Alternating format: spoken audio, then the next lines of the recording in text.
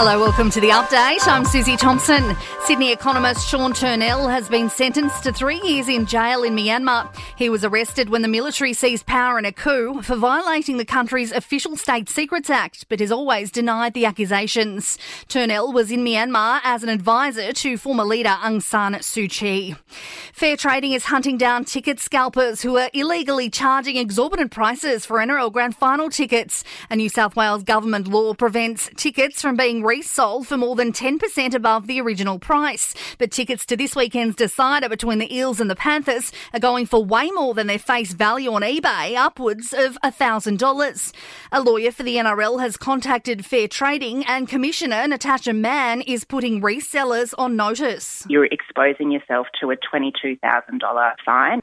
Anyone buying a ticket in breach of the code could be refused entry to the stadium.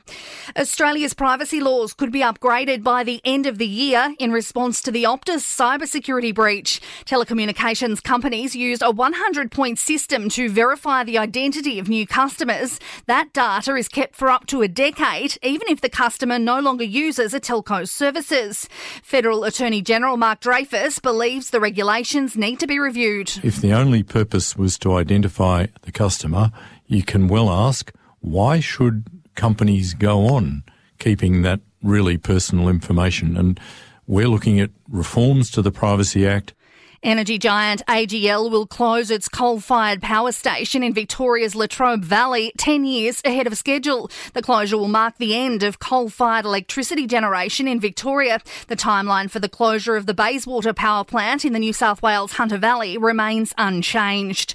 And in the US, more than 1 million Florida residents are without power as Hurricane Ian makes landfall. The Category 4 storm is packing winds of close to 250 kilometres an hour. In sport, the reality of being crowned the game's best player is still sinking in for Cronulla halfback Nico Hines. He's received a record tally of votes to win the Dally M medal. Hines says he didn't even expect to be in contention. It was my first Dally M, so I was just excited to be there and see what it was about. So I'm still pinching myself a little bit, and I reckon it'll probably kick in over the next couple of days. Meantime, the NRLW's Dally M medalist is backing calls for the award to be named after a great of the women's game. Roosters halfback Racine McGregor suggests the medal be named after pioneer Maggie Maloney or current star Ali Brigginshaw. And there'll be a few changes in the Big Bash League this summer. Cricket's decision review system will finally be introduced, while organisers have dropped the Bash Boost bonus point and the X Factor substitute. In entertainment news, the Gangsta's Paradise rapper Coolio has died at the age of 59. While a cause of death has not been confirmed, it's believed he suffered a cardiac arrest while visiting his longtime manager in LA.